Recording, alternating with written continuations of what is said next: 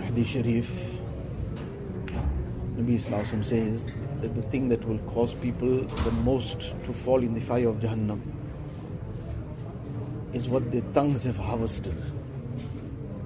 It's the tongue that a person can use for so much of good, and the same tongue can cause a person to fall into the depths of Jahannam. So very often, a person is very, very careless about how he says something, what he says, and doesn't concern him in any way that whether he is saying something that is causing some kind of offense to somebody, he's hurting somebody, he's insulting someone, he's mocking someone. He doesn't think anything about it. But these statements sometimes can be so dangerous that it causes a person to fall into the depths of Jahannam. وَهَلْ يَكُبُّ النَّاسَ فِي النَّارِ إِلَّا حَصَائِدُ أَلْسِنَتِهِمْ. What will cause people to fall into Jahannam is the harvest of their tongue. So the tongue is a very, very dangerous organ of the body, very useful as well, but very dangerous. If it's misused, the small words that can come out can cause major damage.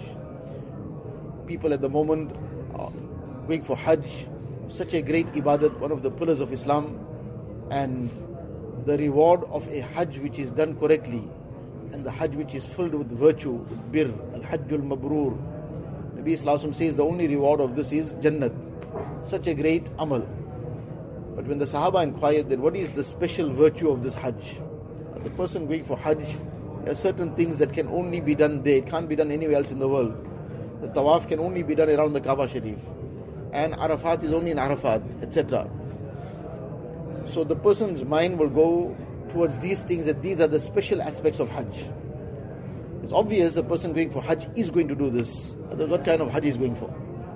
But when Nabi Sallallahu Alaihi Wasallam was asked what are the special aspects of Hajj, the three things mentioned in different places, one was making salam.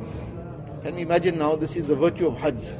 Person going for Hajj, but the thing that will make it mabrur, ifsha'u salam, making salam common. Making salam to those he is familiar with, those he has no idea where this person came from, who he is, but he knows this is my Muslim brother. Now, salam is such an important thing that even in ibadat like Hajj, which is compulsory once in a lifetime, the person is being told, make salam common, this is going to bring that great excellence to your Hajj. So what a thing that is, that anywhere in the world salam is possible. So how important salam is becomes applicable from, apparent from this hadith also, apart from the many other hadiths. Unfortunately, it's greatly neglected. Right, in a madrasa also, where we are supposed to be bringing alive all these lessons in our life, we'll pass one another and won't make any salam. Second thing Nabi Sallallahu Alaihi Wasallam says, it'amut ta'am, feeding. Sharing something, whatever it is. It might be a small amount, it might be something, just a sip of something to drink, it might be one morsel to eat, but sharing something. And the third thing that was mentioned was leenul kalam. Now this is what linked to what we are discussing, that the use of the tongue. The person has gone for Hajj, such a great ibadat, compulsory once in a lifetime, such a great reward. And what's going to make it mabrur? Leenul kalam, talking in kind words, talking soft words, words that will cause muhabba and cause people to be more united. So now if this is the highlight of Hajj, that among the things that will bring this Hajj and make it mabrur is the good use of this tongue, and talking those kind of things that will cause people to become more united, become more close to each other, then those kind of statements that cause division, those kind of statements that cause people to become estranged from one another, that break relationships, how severe that will be. If this is the peak, that will make Hajj so much more excellent, then those kind of statements will destroy sometimes a person's iman also. It will bring him on the brink.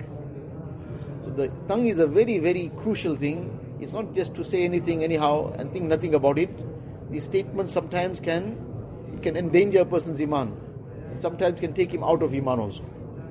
So the tongue has to be controlled very, very carefully. The Mashaykh state, in Urdu it rhymes up, that pehle tol phir bol. Pehle tol, first weigh it. Weigh it meaning consider what's going to be the effect of this. What's going to be the effect on my deen? What's going to be the effect on my dunya? And then bol, then speak.